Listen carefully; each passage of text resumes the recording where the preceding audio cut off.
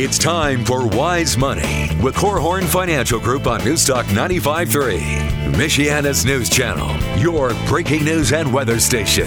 With financial advisors Kevin Korhorn, Mike Bernard, and Josh Gregory.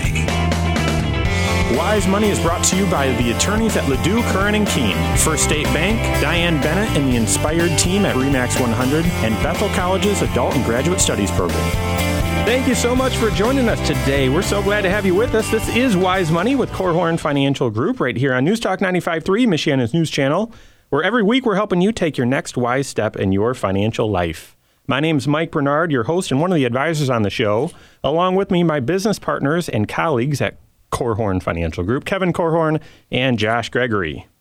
Yeah, over and over again, we've been asked by people whether it's wise to own rental real estate as an investment. And I do believe I get asked that question about as often as I get asked the question, should I own gold in my portfolio?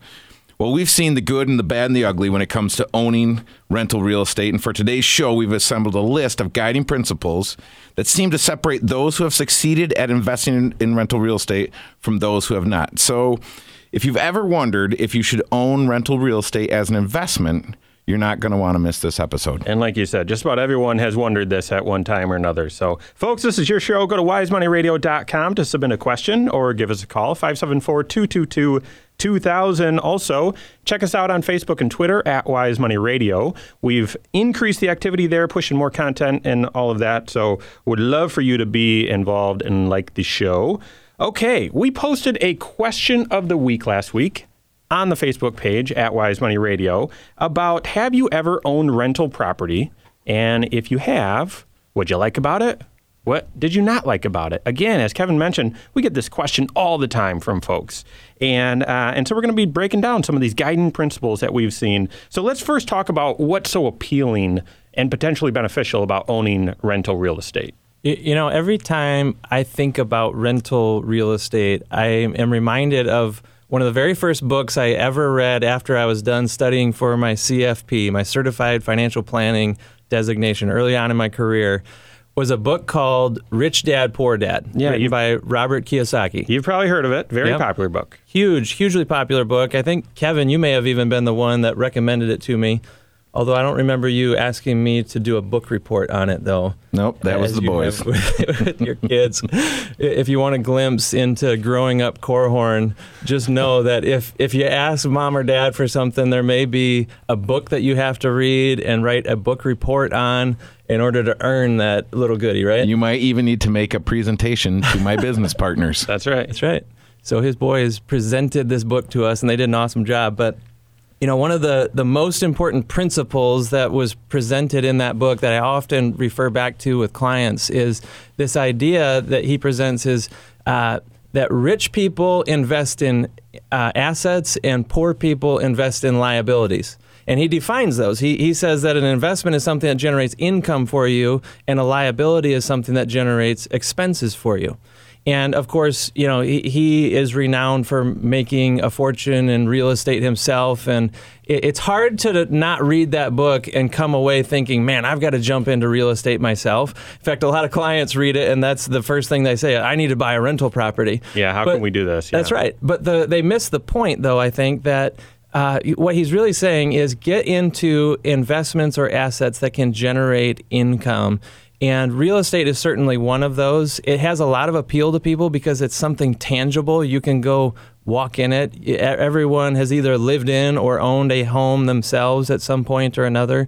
So it just seems more understandable than the other types of investments like stocks and bonds and things like that. So it has some inherent appeal to people just purely because it may be easier to understand. One of my closest friends that I grew up with came to me with this question when, it's probably a decade ago. And I know he's listening right now, but he had the idea about getting into rental real estate purely just because he said, hey, if I can own a house and have someone else pay the mortgage and in 15 years own the house outright, that's a sweet investment. And it really hard to argue with that. I mean, the logic presented with that idea it inherently makes just a lot of sense. Well, and you just alluded to one of the appealing features of it is that you can borrow money to go buy this asset. That's right, yeah. It doesn't take $100,000 to control a $100,000 asset. You can borrow the bank's money and, as you said, have someone else make the payments for you. Yeah, and as you presented it, Mike, that is the perfect investment. Yeah. I buy a house, I rent it out, I pay some expenses, pocket the difference. It's fabulous. But here's the issue. It's not perfect. And and we all know that. We're going to talk about some of those guiding principles in just a minute. But for every person that we've seen do rental real estate, do it well, we've seen a handful that have done it poorly. And we've just seen a lot of mistakes in our career. And I want to talk through some of those mistakes, some of those biggest mistakes before we talk about these guiding principles. Well, one of the biggest mistakes that I've seen is back when money was really easy to come by, and if you were going to buy a house, you could do an 80% mortgage and then do a home equity line of credit, get another 20%. So you basically borrowed 100% of the home's value, and you're doing the math and you're saying it works, and then property taxes go up. And all of a sudden it doesn't work, and I'm upside down and backwards, and I have to put money with it every month just to make it work. And then my tenant moves out, and then my tenant, unbeknownst to me, had what we refer to in the business as the $10,000 cat. So I've got to. Boy, that stinks. Yeah, literally. And so I've got to replace all the carpet and repaint everything, and so. There are a lot of surprises that can come in owning real estate that if you're not well prepared for, they can.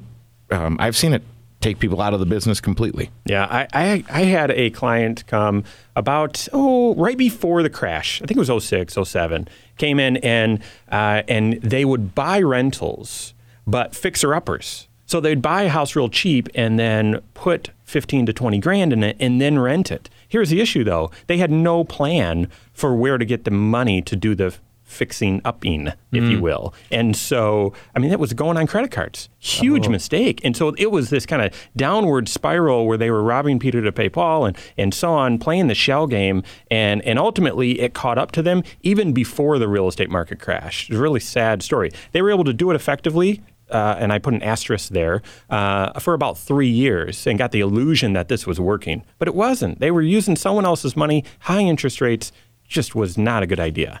Yeah, and I think part of the reason why people do that is you can watch, if you like to watch infomercials, and back in the day it was Carlton Sheets, but there's all these different types of programs where you can become a real estate millionaire. Yeah. And people get pulled into this and they get emotionally drawn in, and then they do something like use a credit card to go to Lowe's and run up $10,000 or $15,000 of home improvements on a credit card for a house that they may not be able to even rent out. Part of the reason borrowing too much money is such a huge problem is sometimes it makes it too easy to overpay for the house as well. You don't buy the house at the right price, or maybe you put too much money into the house. I've seen a lot of folks who, it's almost like they're fixing up the rental as if it's going to be a home that they would live in as their primary residence. So they're putting stuff in that they like and that maybe costs more than what you really should be putting into a rental if you're going to be replacing that carpet every 3 or 4 years or whatever. That's right. So being careful about how much money you invest is important. And I think there are a couple other common misconceptions when you look at rental real estate that I've seen. You say, well, what could go wrong with rental real estate? One of the things that I've seen is people think, well, hey, if I get a mortgage on this rental real estate, I can deduct my mortgage payment. And you want to remember, you can deduct the interest component of that mortgage payment. You can't deduct the whole thing. And then they think, well, I'm going to do a roof or I'm going to do a major improvement, and so I'll have this expense that's going to help me on my taxes this year. And what they don't realize is a lot of these improvements have to be amortized and spread out over a number of years. That's right. In other words, you don't get the whole write-off. Every dollar that you spend isn't a write-off in the year that you spent it. You have to spread it out over the life of that house, which changes the tax picture pretty dramatically. It's one of the hardest things for a lot of new rental owners to get their mind wrapped around are the tax consequences. One of the other mistakes I think I've seen quite often is just getting the wrong tenants in there. Not having a disciplined, structured process for screening people, making sure that you're going to get someone in there who will treat the house right and not trash it, leaving you with all kinds of repairs and maintenance to do when you're ready to rent it out a second time. Yeah, finally, I would also mention one of the big mistakes is people just don't have a separate bank account for this rental. It just all gets commingled with their personal stuff, and instead of running it like a business. So they have a hard time tracking it, don't have emergency funds set up and all of that. So I've seen that bite a lot of people as well. So because of all those mistakes, but also because this is such a popular idea, our experience has kind of distilled it down to, if you're going to be successful in owning rental real estate, there are 4 guiding principles, and we're going to launch into those here next, and then hit listener questions on Wise Money with Korhorn Financial Group, News Talk 95.3, Michiana's news channel.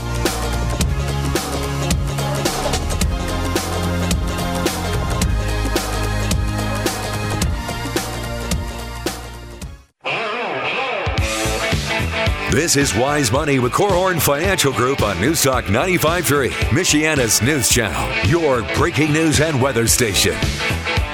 Welcome back to Wise Money with Korhorn Financial Group right here on News Talk 95.3, Michiana's news channel. My name's Mike. I've got Josh and Kevin with me in the studio. Thank you to Bethel College Adult and Graduate Studies, as well as Diane Bennett with RE/MAX 100 for partnering with us on the Wise Money Show. And yeah, today is all about rental real estate, and we're going to be hitting listener questions as well. I actually stirred up a little controversy after last program, so we've got that to look forward to later on in the show. But so rental real estate, such a big idea, such a compelling idea to add that as a component of your financial life. We've seen a lot of people do it well. Sadly, we've seen a lot more than that. A lot more people do it poorly. And from that experience, we have kind of distilled it down to really 4 guiding principles, 4 qualities or truths, if you will, that you need to live by if you're hoping to have enduring success in rental real estate. Look at this maybe as a barometer as to, should I pursue this, or is it just an interesting idea that maybe isn't right for me? And so, yeah, I would call these guiding principles or truths. And we've seen lots of people avoid them or skirt them for a season. But for many people, if you avoid one of these, it ends up catching up to you and costing you dearly. So the first guiding principle, and these guys, by the way, these are all logical. It's not brain surgery. So when we say this, you're going to say, well, of course. However, a lot of people try and avoid these and get around it. So the first guiding principle to having success owning rental real estate is you've got to have time.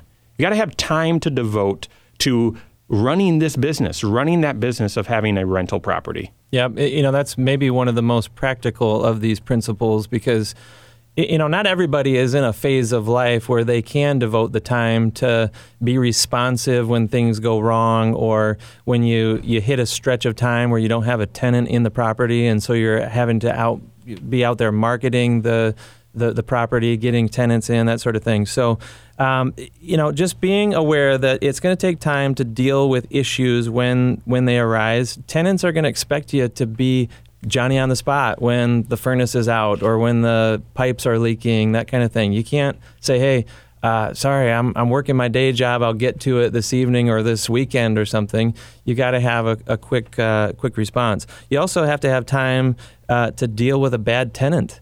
Yes. Sometimes you get people in there that, unfortunately, it's going to take legal action for you to seek some sort of a remedy because things just escalate to such a problem. That will be a distraction in your life for sure. And, another thing is just dealing with the day-to-day accounting functions of the business. You referred to it as a business, Mike. I think that's a right approach to think of your rental properties with. And there's accounting that comes with it. There's tax planning that goes with that, and it all takes time. You hit all of those on my list. And I would just lastly say, be realistic with yourself. Be truthful. I mean, I think you heard this and said, well, yeah, of course it's going to take time, but I could make so much money. Yeah, be realistic. Do you have the time to devote to this? Yeah, I would ask myself the question, what do I want to think about? Do I want to think about, hey, this weekend we're free, we can go tailgating and watch the game?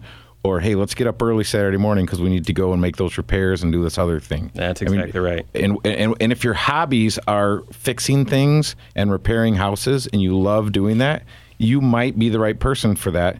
But, when people get into this, a lot of times it's an emotional decision. Hey, I want to get into this. I might not have a great plan for necessarily doing it. And I'd say, well, what are you doing with your extra time now? That's right. I mean, if all you're doing is sitting around watching The Bachelorette or something like that, you might have some time. to go. It might be used Why'd better. you look at Mike when You're you all said that? caught up? No. All right. Season 4. But I'm just telling you, if you've got extra time, then maybe it makes sense. But if you look and there's no margin in your life, and there's not considerable margin in your life, you may not want to even consider it, even though it looks so good on the infomercial. So guiding principle number 1 is you've got to have time, devote that time, be honest with yourself, folks. Guiding principle number 2 is you need capital. You need resources, you need money to get this started, either for a down payment or an emergency fund or to cover your costs before you get a renter and all of that. And, that, again, seems logical, but yet so many people, Kevin, your example earlier, my example of the folks doing this on credit cards, people just kind of avoid this one. But it takes capital to do rental real estate right. Absolutely. And I think in today's market, the best way to approach that is to self-fund yourself. Even though people say, well, hey, it's really inexpensive for me to go borrow money and buy this house. To Josh's point, if I'm using other people's money, I'm just not as careful. So if I'm using my own money, I'm much, much, much more careful. And it can serve as a governor as far as how quickly I move to create my real estate empire. I had a client once. This is a classic example of someone who comes in after they've already made a whole bunch of decisions in their life, and then they're looking for validation or some sort of confirmation. Hey, was this a good idea? And he had received an insurance settlement from an accident, and he used it to place a down payment on a big multi-unit apartment complex, essentially. Big decision. Yeah, this was a major purchase that he made, but he didn't have enough money in addition to that to do all of the repairs and the maintenance. He had a couple of the units that weren't even rentable because there were repairs that needed to be done, and he didn't have the dollars to do it. So he had basically part of his asset there was just sitting idle, not really doing anything for him. And ultimately, he ended up getting into a struggle because of this property and had to cash in some long-term investments just to be able to keep feeding the rental property, doing repairs and maintenance on this. So keep track of the fact it's not just about can you acquire the property, but can you maintain it and keep it up. Yeah, and wise rule of thumbs there, as I've already mentioned, you should have a separate bank account for this. You should have a separate emergency fund for this. And you should think through how long can this rental go without a tenant before I go bankrupt. That's great advice. You've got to consider this. All of that points to guiding principle number 2, you need capital. Guiding principle number 3 is you need to have some skill. Okay? If you're going to run a rental property and every time the doorknob breaks or jiggles too much or whatever, every little minor issue, if you've got to outsource that to someone, this could get very expensive and really reduce your margins. Now, I'm a great spokesperson for this because I have zero skill. Okay, I have to look up the manual online to change a light bulb. It is a joke around my house how awful I am at kind of handyman work or fix-it work around the house. That makes me not a great candidate to have a rental property. Now, the solution seems very simple. You say, well, I'll just hire a property manager, pay them 10% of the rent. They'll do all of that. However, I have seen that come crashing down time and time again. The great property managers who have the time to devote and the skill are in high demand. Mm-hmm. And I've seen a lot of people who have sought a property manager, paid them something up front, and then never get what they were promised. And it's been an awful experience. Not that it doesn't exist. It's just not quite as perfect as it seems like it will be in your mind. Yeah, it seems to me that the people that are most successful with rental real estate are people that are truly do-it-yourselfers. But the deceiving thing is you think, well, hey, I'm kind of handy. I can change that doorknob that Mike was talking about. And that's great, but do you understand insurance and how insurance works and how insurance for a rental property is different than insurance on your own home and other types of insurance? Do you understand accounting and bookkeeping? Can you do it yourself? A couple weeks ago, I met with a good friend of mine who's very successful in rental real estate.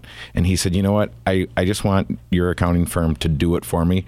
I'm not going to do it. I've tried. It's not working. I'm not going to do it. What about legal? Are you good at setting up an LLC, having your LLC own your property? Should your trust own your LLC? What types of things should you be considering and getting done? And all of these things take time and money, and they take RAM space in your brain. You have to be thinking about these things and get them right. So you want to have a good plan. And most people, once they start getting into it and realizing this very simple idea is so complex, it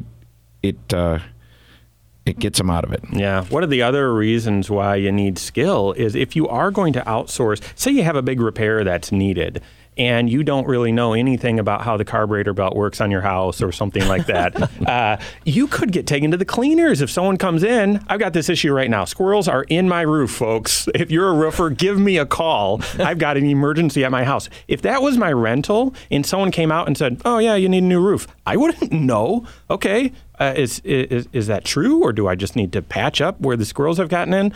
So once again, I am not a good candidate for rental real estate. So, folks, we've got the fourth guiding principle coming up. To me, it's my favorite. When we were coming up with these, I came up with the first three, and Kevin said, no, there is this fourth one. So you're going to want to hear that. Plus, we've got a controversial question we're going to be hitting, all that and more on Wise Money with Korhorn Finance Group, News Talk 95.3, Michiana's News Channel.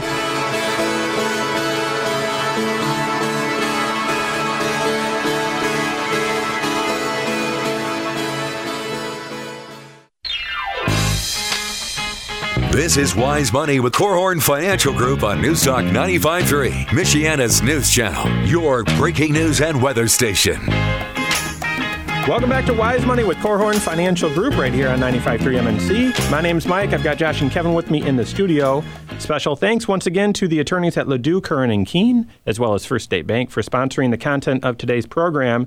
That content so far has all been focused on rental real estate and how to make that a wise investment and really whether it's something you should consider. A lot of people have considered it. Some have done it well. A lot more have done it poorly. And so we're talking through some of the guiding principles, these unwavering truths, if you will, that you should consider. Hey, if you got a question, go to wisemoneyradio.com, as well as check us out on Facebook at Wise Money Show, and you can get all the show prep, get question of the week, and all of that. We're going to be pushing a lot more content out there. So, okay, guiding principle number 4 is my favorite, and that is, in order to do rental real estate well, you've got to love confrontation, which that is spoken from experience, if you will. So I definitely think that is a truth that you need to be aware of before you launch into rental real estate. Well, I think the point you're making is that in addition to needing certain skills and having capital and having time. Yep, having time, but you also need to have the right disposition. There's a personality factor or a skill with people that you have to work into this as well. And especially when there's conflict involved. And I have a client who owns a very unique rental property. It's a retail space, and he has lots of tenants, and each one has kind of their own little unit, but they then also have a common space. And he had a problem develop with some of the tenants where they were starting to creep out into the common space and were essentially using square footage that they weren't paying for. And it was a really tough conversation for him to face because, you know, he wants to have a good relationship with these people. Some of them are friends and so on. And it got to the point where he couldn't have the conversations as directly as he needed to be or as often as they needed to be had. And so ultimately, he kind of handed it over to a property manager. It was a big enough property that the economics made sense for that. But even things like getting the rent set correctly, not undercharging yourself just because, in his particular case, he had some folks that he was charging below market rent because he knew that they were a business startup and he didn't want to be the cause of their business to fail, ultimately. Yeah. So he's ultimately losing money for their benefit, kind of subsidizing their benefit or their business. And all of that went away when he was able to delegate it because he knew I don't have the skill to do this or I don't have the personality to do it. I don't want to do it. and he handed it off to a professional. You know what? So I told you this was the question of the week this past week, and we had a fan of the show write in and say, yes, I've done rental real estate, but I might not be that good at it because I was such a sucker for the sob story and was a little soft on collecting rent. Because as a landlord, sometimes you need to make tough decisions with real people, with real consequences, to either charge that higher rent or a surcharge or late fee, and sometimes even evict. I mean, that's what you're signing up for if you're going to be a landlord. So. Good point. Yeah, and you have to think about that. How is it going to feel when I go up to the door and I knock on the door and people come out and maybe even threaten me or say unkind things to me, or these types of things are happening, and you say, well, does that give me energy or does that suck the life out of me? And if you can't do it emotionally, unemotional. Well, I think your emotional competence, if your emotional competence isn't in a place where you can handle that, I think you have to say, hey, I'm going to pass on this. And one of the things that I don't think we said, but when we're talking about real estate, there is a difference between rental real estate and investment real estate. And we do believe that almost everyone should have some form of real estate in their portfolio. But again, that's different. That's with real estate investment trusts and other things, different than privately owned residential real estate. So let's recap here these 4 guiding principles before we transition into questions, because really there's just a few big takeaways, but you also need to confirm, all right, if you're thinking about rental real estate, is it right for you? Yep. So the 4 guiding principles you want to consider: number 1, do you have the time? Do you have the extra time? Number 2, do you have the capital or easy access to the capital? Number 3, do you have the skill? And there, as we mentioned, there are multiple skill sets that you need. And number 4, do you love confrontation? And when you're talked about in your circle of friends, do they say, man, Mike is just awesome at confrontation. I like it when he brings up tough subjects to me. Because, folks, rental real estate can be a great investment, but let's be honest, it's not for everyone. And so be honest with yourself about those guiding principles, how they stack up to you. And then second takeaway is there are guiding principles to how you should manage your financial life. We're talking about them today as they relate to rental real estate, but there are much more that we're going to be breaking down on the Wise Money Show. So, all right, speaking of some confrontation, we got to direct or discuss an issue that came up last week, and that's going to be launching us into listener questions. So last week, we had a fan of the show, Joel, send us a question on wisemoneyradio.com, basically asking whether he should be upset about his realtor charging 6.5% to sell his house, when just a few years ago, that same commission rate was, with the same realtor, was 6%. And before we answered it on the show, Josh called Joel to get more information, and it turns out he had some confusion about how real estate professionals were paid. And so not only did we answer Joel's question on the show of whether 6 to 6.5% was the right range, we also touched on, okay, here's how real estate professionals get paid. And we mentioned the warning that sometimes if you don't have a buying agent representing you as the buyer, the selling agent might try to represent both parties, and we just cautioned that. Well, that got a reaction from listener John, and he submitted a great question, called into 574-222-2000. Here's what he said. I listened to last week's show and heard the exchange about the real estate cost and commission regarding an agent representing both a buyer and seller. Next time you're going to have a discussion about real estate and dual agency, when a realtor is representing both seller and a buyer, it's called dual agency. You need to provide written notice, and it can work very well. Very often, a realtor can assist both parties and do it fairly. Anyway, next time I would suggest you get a seasoned real estate professional on the show rather than speculating about commissions and dual agency. Thank you for the question, John. Appreciate that. In fact, and I don't know how much of the show, John, you listened to last time, because actually we did have one of our favorite realtors, Diane Bennett. We tried to get her on the show to answer that question. She was unavailable, moving her youngest into college, but we got her full answer, and we reviewed Diane Bennett, a seasoned real estate professional, someone I trust. We reviewed her question right there on the air. So I'm not sure how much he listened to.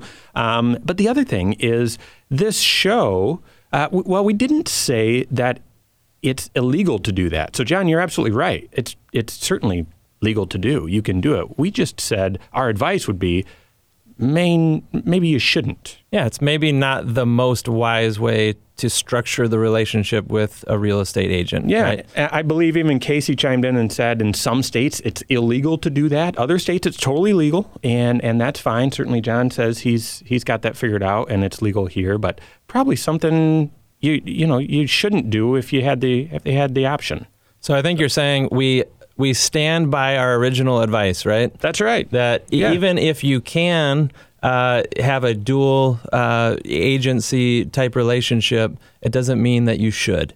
And our preference, our advice certainly to our clients is get someone who is working for you exclusively in your corner. And John, thanks for your feedback. Thanks for the debate that it kind of sparks. But since we've got the mic, we get the final word here. Yeah, we did want to say thanks, John, for listening. That's right. All right, next question. We're going to tuck this in. This is also a little bit of controversy from listener Jeff. Hello, gentlemen. I listen to your program periodically and appreciate your perspective and wisdom. However, I would bring your attention to you that you're using the wrong Huey Lewis song as bumper music. I Want a New Drug doesn't suit the purpose of the show like Hip to Be Square would. What do you think? I love it. I actually sent Jeff a response. Kevin's got an emotional attachment to Hip to Be Drug. Hip to Be Drug. That's funny. I Want a New Drug. He's got an emotional attachment to that song. Well, I do like that song, and I saw Huey Lewis in the News in concert at Laguna Seca Raceway in California in 1987. And so I love Huey Lewis in the News, and especially the wind up to "I Want a New Drug." I'm sure there's a fancy term for that, but I like how that gets you going. Casey? I just want everybody to know that I was overruled on bumper music because I wanted the $1 Million Man's Money, Money, Money song. And with the evil, sinister laugh, you're an old WWF fan, you know exactly what I'm talking about. I was overruled, but I tried. So Hip to Be Square reminds me of Jeff Nicholas and Rob Anderson and all the guys that I went to high school with. And we enjoyed those songs. But I Want a New Drug that's our song. Well, listen, folks, enjoy this bumper music right now. We're going to be coming back with more questions from you, fans of the show, here on Wise Money with Korhorn Financial Group, News Talk 95.3, Michiana's News Channel.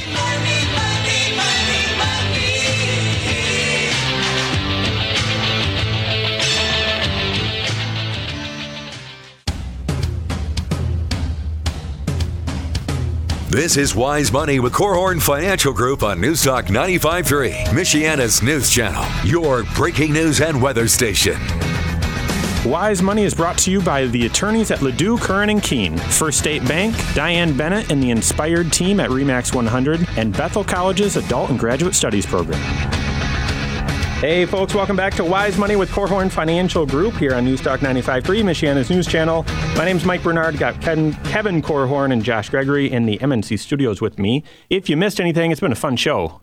If you've ever thought about owning rental real estate, you're going to want to listen to this one on the podcast if you missed anything, because we talked about the four truths or guiding principles that you need to have if you're going to consider that. Also just answered some controversial questions, some feedback by two fans of the show. Thank you, John. Thank you, Jeff, for your feedback and your listenership. If you have a question for the show, go to wisemoneyradio.com or give us a call, 574-222-2000. Lastly, we've got Question of the Week. We've got show prep. We've got other issues going out on Wise Money, at Wise Money Radio on Facebook and Twitter. So join the conversation throughout the week.